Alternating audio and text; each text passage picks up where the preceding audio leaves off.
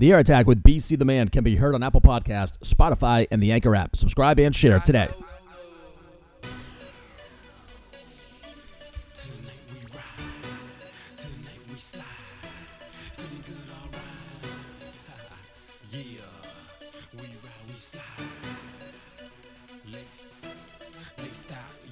All right, guys, we are back. I'm the Air Attack. I am, of course, your pal BC. You can follow me on Twitter at BCAK the Man. Twitter is going through some changes now. Yeah, Elon Musk did a little dump on, was it Friday? I think he did it Friday, where he kind of basically did a big reveal as to some of the communications between people at Twitter and people in politics, and oh boy. And according to him, it's not going to stop. So you can follow me on Twitter at BCAK the Man. Maybe follow some of the drama there as well. At the same time, check out the show at Facebook.com/The Air Attack. Aaron Judge, still a Yankee. He will now most likely retire a Yankee. 10-year deal worth, what is it, $1 zillion? I think that's the official count, $1 zillion. I never thought he was going. I never thought he was really leaving. I thought he was a little upset over how things played out in the spring. I think he's been a little upset over how the Yankees have handled a lot of things in terms of, I don't know, I don't want to say being cheap, but basically just not taking care of business and not building a team that I guess has staying power in the playoffs. It's tough to win the playoffs now because a lot of teams are in there. So you really have to have a top to bottom good team and, get a little lucky. It's baseball. I get it. But I don't think he was really thrilled with that team. I don't think he's thrilled with George Steinbrenner's kids, but I do think he wanted to be a Yankee, and I think he played this perfectly. Turned down their offer in the spring. He made it clear he did not like the fact that the Yankees leaked the figure because he kind of thought that was going to turn the fans against them. So he kind of engaged in a little bit of showmanship and gamesmanship himself.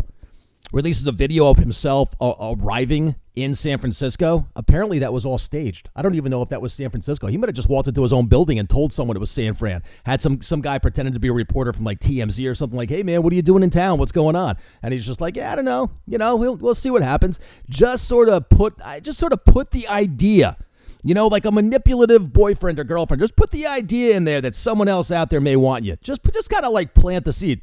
Did it beautifully. Bet on himself, cashed in for $130 million more than he would have gotten based on the Yankees' offer earlier. I thought he played this perfectly. I really, really did. Obviously, other teams were interested. The Giants were interested. The Padres were interested. A lot of teams. Any team would want that guy. Just who's willing to pony up the money that he's looking for. So, well played, sir. All I can say is well played. He blocked a bunch of Yankees Twitter. These chicks who are Yankees obsessed, who just love taking pictures of themselves in the Bronx. Like that's the coolest thing to do. And in a shocking twist, there's never a man with them, but that's okay. He went and blocked a bunch of people because he was just tired of being harassed on social media. Shows up at the Bucks game on Monday night, a game I was actually at. Shows up on the field talking to Tom Brady pregame. And I'm saying to myself, why would he be in Tampa of all places if he's not signing with the Yankees? That didn't make a lot of sense to me. So it seemed like a little bit of drama where it was drawn out by basically, here's what it came down to. It was two sides that wanted each other. It was it's just like with dating. Two people really like each other, but no one wants to admit it. They both wanted him. They both wanted each other. The Yankees wanted him. He wanted them, but no one wanted to admit it because they wanted to get the most out of it. And they thought maybe they were going to negotiate their way or sort of, how can I put this? They were just going to sort of outsmart the other one. In the end, it was kind of like, you know what? Let's get this done. I don't want to lose you. You don't want to lose me. Bang. Aaron Judge, now a Yankee for the foreseeable future. From the manufactured drama of the Major League offseason to some real drama on the set of Good Morning America. Amy Robach, is it Robach or Robach? I'm not sure. And TJ Holmes are an item. Why is that strange? Well, because they're co-hosts. Also, they're both married to other people. Ended their marriages back in August. Okay, fine. That's not that uncommon. It's sad, right? It doesn't work out. Okay, it doesn't work out. At the same exact time, though. And if you go back, Jeff Zucker kind of pulled the same shit. He was dating someone from CNN. Those two psychopaths moved into the same building while they were still married so they could be close to each other. They were actually in consecutive floors. One of them lived upstairs from the other while they were married, while they were with their spouses. These two were having some affair. I guess that went back to when they started marathon training. That's the story they leaked out. It's probably horseshit. It's probably been going on for a lot longer than that. Amy Robach, there's two things about her. Got on TV a couple of years ago and talked about how she had breast cancer and how her family got her through it, into this whole thing where she climbs a mountain and brings a camera crew with her, the whole 9 yards, trying to make herself sound like kind of a victim, like someone who's overcome, making yourself the center of attention. Okay, if your husband's so great for taking care of you, this is the way you pay him back? My God. She's also the one, remember, she was the one that said she had all the dirt on Jeffrey Epstein and she was shut up. They basically told her not to cover it. They told her to move on to something else. She had dirt on the Royals and Prince Andrew, and she had dirt on Epstein. But because of the Clintons and because of the royal family, ABC was scared. They basically told her to just sort of squash the story. Like, here I am. I'm such a good person. I'm going to expose this monster. No, you just wanted attention. You're just mad you didn't get the story, obviously. But if a guy, I tell you right now, a guy takes care of someone who's chronically ill for months and months or years or whatever it is, and then this is how she pays him back. She's out there getting with her co-host. And the guy, by the way, TJ Holmes, also married. And the reason his wife never suspected anything between him and his co-host is because his co-host's daughter was their babysitter. And the couples used to spend time together. They used to hang out together. Meanwhile, TJ already had an affair with another girl from work, another ABC News producer who worked out in California. So anytime he traveled, he'd make sure they could meet up together and, kind of do their thing. So Mr. Holmes is getting around, and apparently that's not a problem for his now girlfriend. I guess they're together. Marriages are over. They're hanging out together. They're going on weekends away. Some guy's following around with a camera. They don't give it. He's grabbing her ass the whole 9 yards. He just doesn't care. And she doesn't care either. I guess she's special. I guess this will be the last time he ever cheats on anyone. My God. Good luck, lovebirds. Meanwhile, they won't put them on the air together. They're not doing anything wrong. They're obviously not really breaking the law. They're being, complete assholes. But they're not breaking the law. They're not even breaking any rules at work. It's not like there's a boss and subordinate situation there. They're co-hosts. They're co-workers. But they're off the air. I cannot see them putting them back together on the air. There's just too much around it. There's just too much buzz. It's just too. It would just, even just within the studio, it would just be too weird, it would seem. And I don't know that either one's really going to, put their foot down and say, no, I have to work with that person. Also, what happens now if they break up? That went on at CNN. Like John King, the guy that does the election night stuff, the guy that's really good on CNN. I never watch CNN, ever, ever, ever, except when it's election night. I put it on the bottom TV because I think that guy does a great job. He used to be married to one of the women there. So now when they're on the air together, it's really, which is rare, it's really, really weird. So I'm not sure which lovebird is going to get to stay on the show and which one's going to have to leave, or if they're just never going to be on together, or what the deal is. But I hope it's worth it, guys. My God. Oh, by the way, Amy Robach's husband, Andrew Shue from Melrose Place. I think it was Billy, right? On Melrose Place. Yep. That's right. You can be a big-time Hollywood star. You can take care of a girl who's really sick, and she can still treat you like dog shit just because she can. Okay, college football playoff now is set. TCU will get to play Michigan. They stay in with the one loss. USC makes this easy. USC loses to Utah. Now, I was on USC last week, and I was on them early. I got them at -3. I thought the line would actually go up. Caleb Williams gets hurt at the end of the second quarter, and it totally changes the game. Totally turns it upside down. I know Utah ran away at the end. Honestly, Caleb Williams was playing on one leg, and he was driving USC, and they would have scored there. If he doesn't throw that pick, they probably score a touchdown there, and they're within 3, and he's hobbled. And if he can't run, it's totally different. I think I kind of referred to him last week as a taller and more accurate and stronger version of Kyler Murray. He's very, very elusive. He's very, very fast. He gets hurt, changes the whole game, and the USC defense did look terrible at the end. But to be fair, they would not have been on the field as much had their quarterback not gotten hurt, bottom line. So USC makes it easy. Ohio State slides in only to number 4, not number 3. They're not number 3. They have one loss all year, and it's to the number 2 team. TCU just lost to a far inferior team than Michigan. I know it was a closer game and it went to overtime.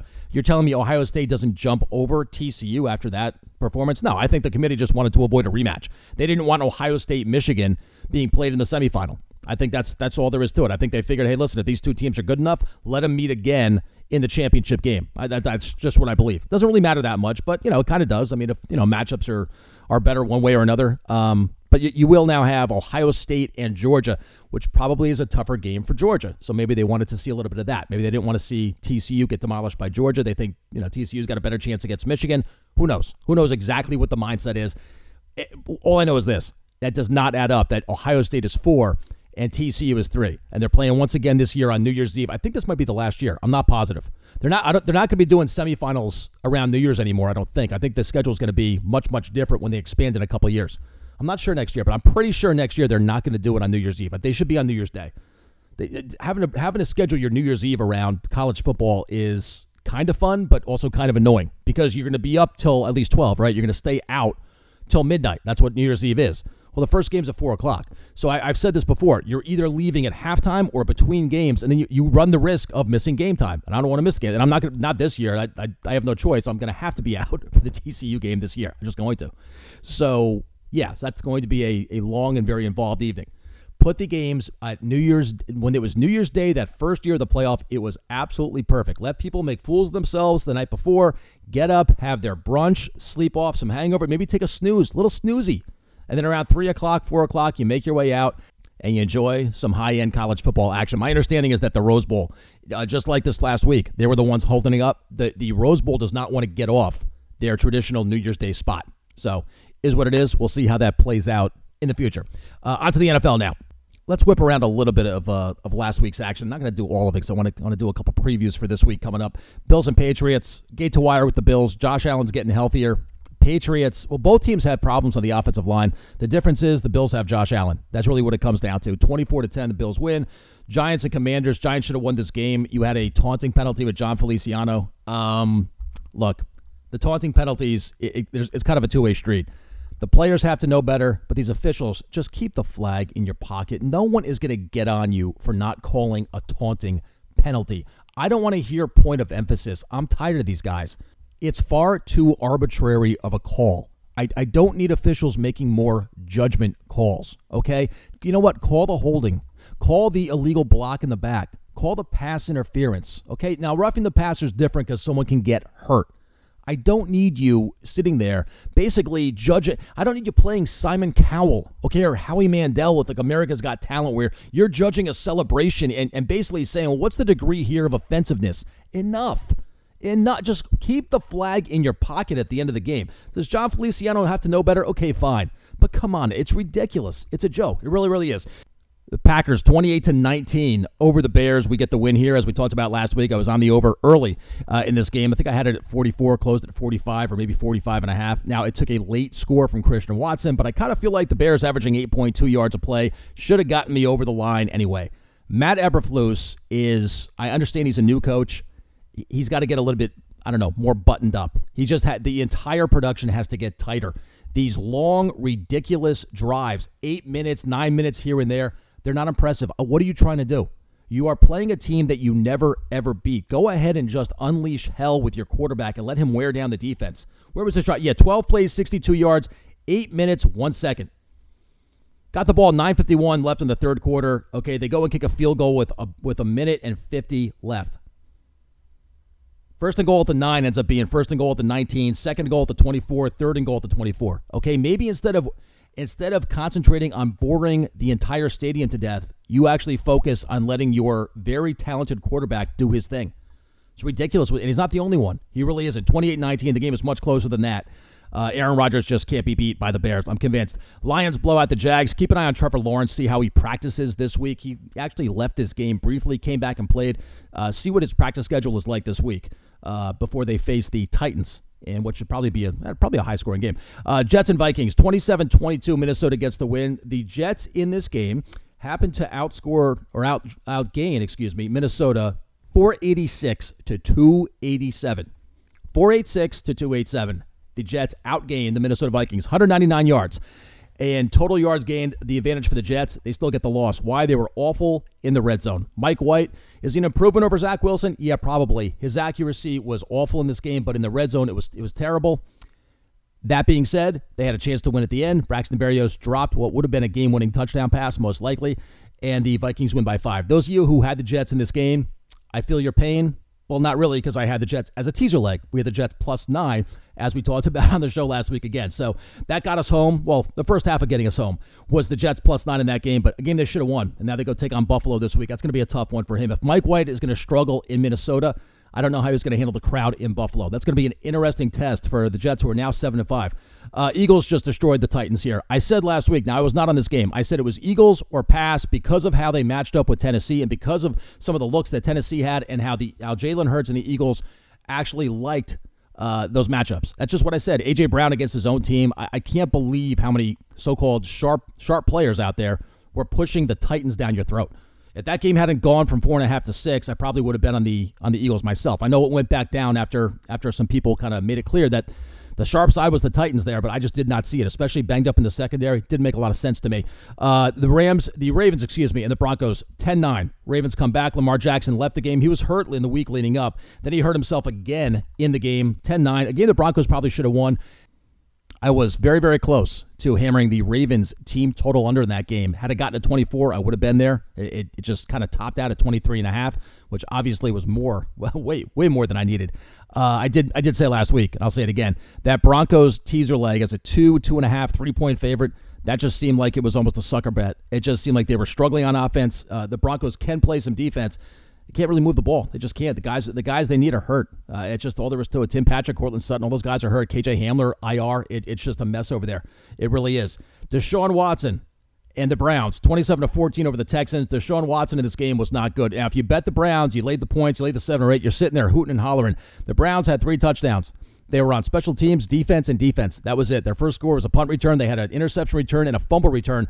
Those were their 3 touchdowns. Deshaun Watson drove them down to the red zone once, threw a ball right between the numbers into a Houston defender. He did not look good in this game. Guys, he hasn't played in a while. And I said that was probably another sucker type of teaser leg last week, and it certainly was. I mean, if you bet them, good for you. You won.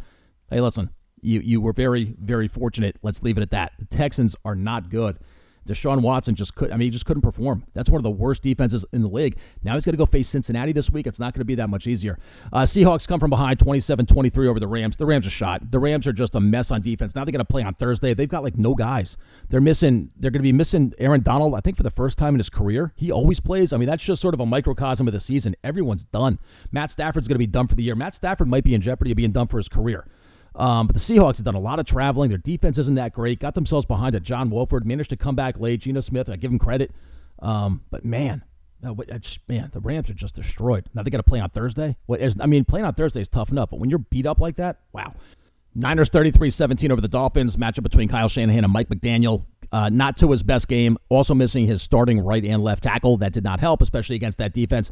They will see better days this week. I'm actually on them -3. I got them early against the Chargers. The Chargers still beat up, and Mike Williams probably not playing. They are all banged up on their offensive line.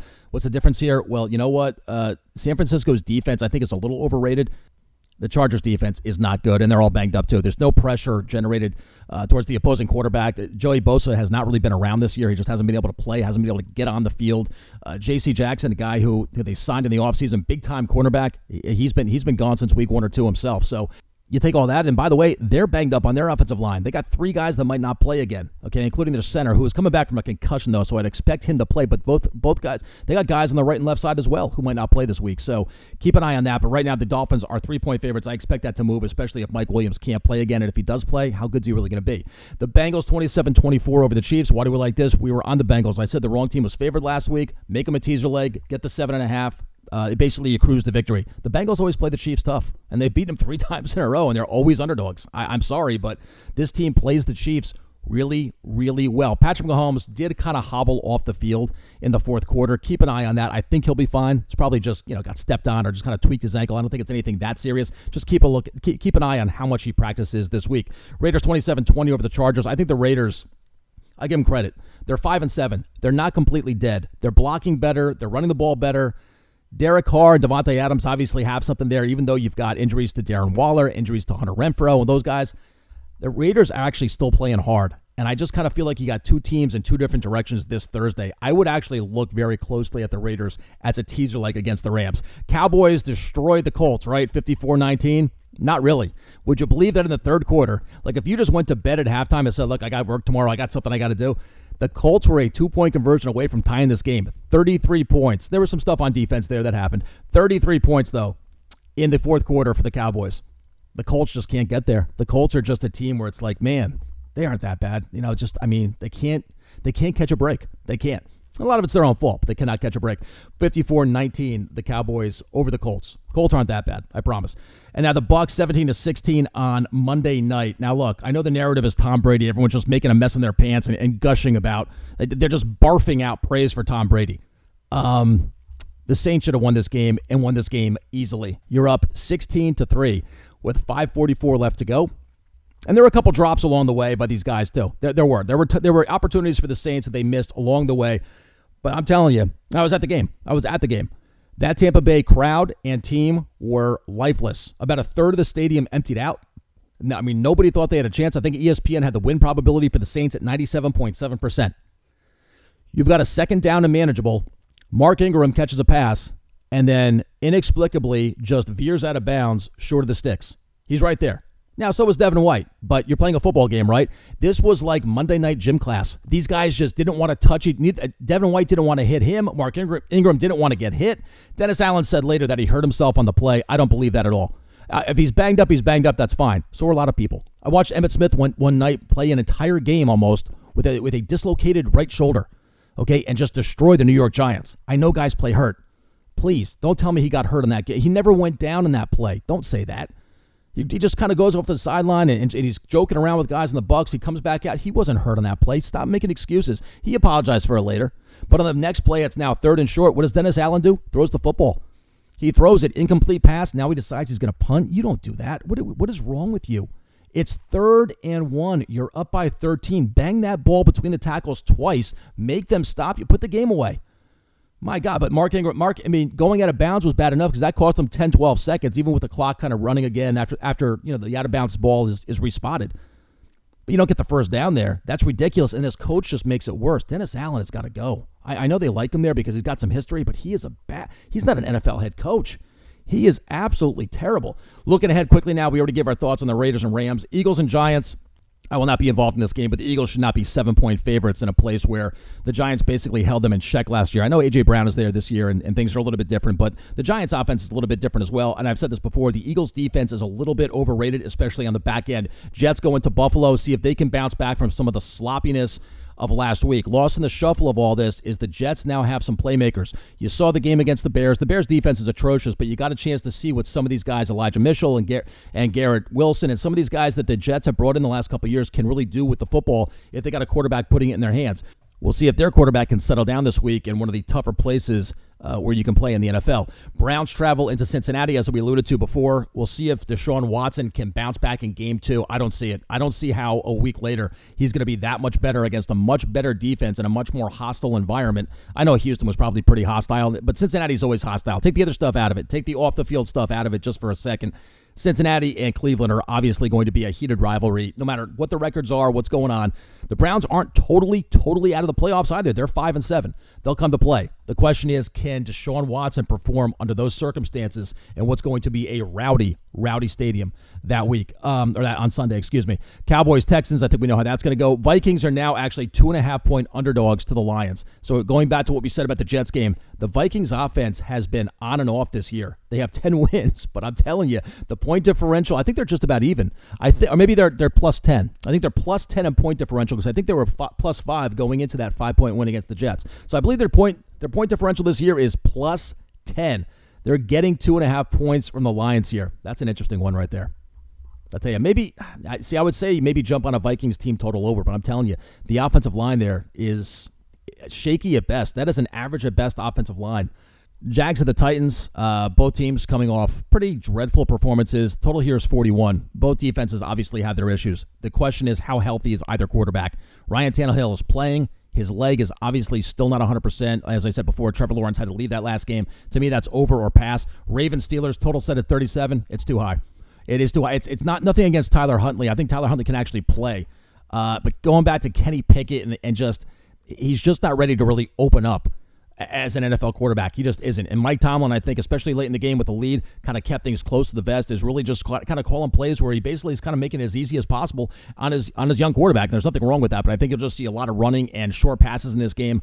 Nothing too explosive from either offense, especially for the Ravens here. So the total here is 37. That's probably what it should be. It's probably just a bit too high, to be honest with you. Chiefs and Broncos. Chiefs are now 9.5-point favorites. Why? Because the Broncos can't score. The Broncos just cannot put the ball into the end zone. Is Patrick Mahomes banged up? Can this Broncos defense, slow down the Chiefs a little bit? Yeah, probably. Kadarius Toney is questionable for the game, so one of the more explosive guys for the Chiefs. What you notice with the Chiefs, they can still score. They can still move the ball. They still got Travis Kelce. They still got Patrick Mahomes.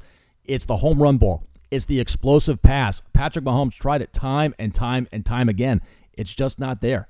Without Tyreek Hill and a couple other guys, it's just not there. They wanted Kadarius Toney there to kind of bring just some of the explosiveness. It doesn't even have to be a long ball, but just to bring just a little bit more heat to that offense, and it's just not quite there. That could be a lower scoring game. Totals of 44. Yeah, that probably goes under, to be honest with you. If I had to guess either way, that's what I would do. San Francisco minus 3.5 against the Bucs. The Bucs are now coming off a very tough come-from-behind win against a heated rival on a Monday night. You see where I'm going with this. Now they got to travel across the country. Brock Purdy, if you look at some of the metrics and you look at some of the more complicated stuff, some of the analytics, was actually quite good. Plugged him right in there, and he played the role of Jimmy G perfectly. Jimmy G left that game with a broken foot. He might be back for the playoffs. Probably not, though. But he's not going to require surgery. Maybe he comes back. Maybe he doesn't. Bottom line, Brock Purdy is now the guy in San Francisco.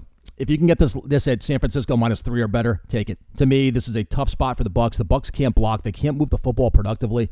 As I said, I think the Niners defense is a little bit overrated. I don't think the Bucs are the team to take advantage of that.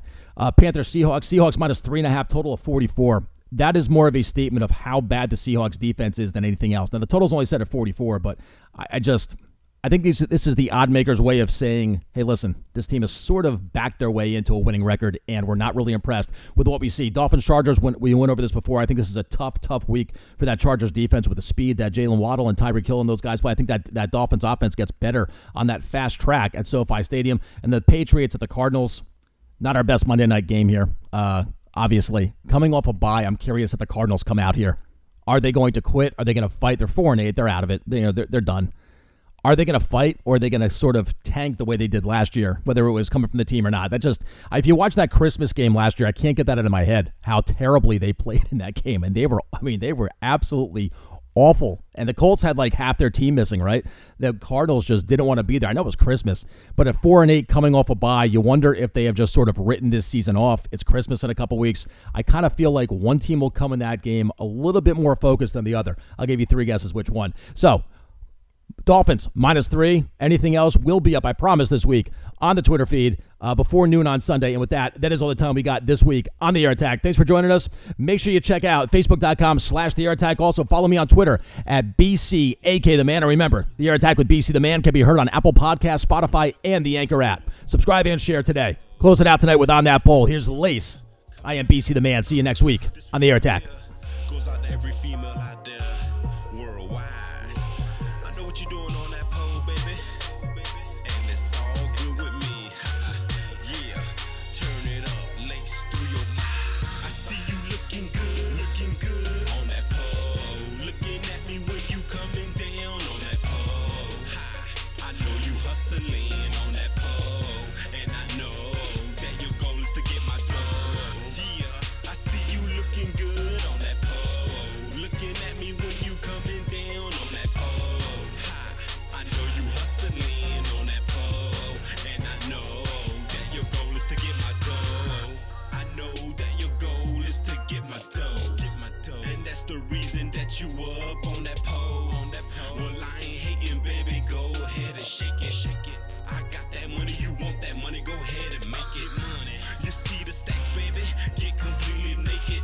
After that, you got me fiending, and I just can't take it. You know it's time for you and me to go VIP. Somewhere that we could be just you and me, straight low key. You're telling me that you got a man, but that nigga lame. I'm telling you that ain't a thing. Let's do our thing. She telling me she love my name and she love my chain. She shaking that ass while I'm rolling up my Mary Jane. Yeah, that's the vibe that I'm into. Let me get in your mental as I flow on this instrumental. Grab your pen and pencil, baby, go ahead and take my number. Just hit me on the under, then make it rain, we make it thunder. I see you looking good on that pole. Looking at me when you coming down on that pole. I know you hustling on that pole, and I know that your goal is to get my dough. Yeah, I see you looking good on that pole. Looking at me when you coming down on that pole. I know you hustling on that pole, and I know that your goal is to get my dough.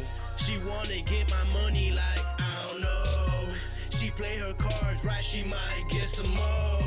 I spend a couple hundred on a bad bitch. I spend a couple hundred bad habits. We throwing money, every night we blowing money. Like we growing money, fuck that, we just folding money. I'm KG Money, all these strippers, they know my name. Smiling when they see me, cause they know that it's gonna rain. She doing tricks, she doing flips, she on the post, she entertain. She getting paid like every day. Damn, that girl like Asia Kim, fine as hell, little waist, big ass and big tits. She twirl around, go up and down that pole, and she do me, she twerk for me. Call me boss girl, work for me. Flexing like I'm Hercules. I'm 26, she 33. Sipping on that champagne. Drinking till we can't stand. I'ma beat it up like Bam Bam.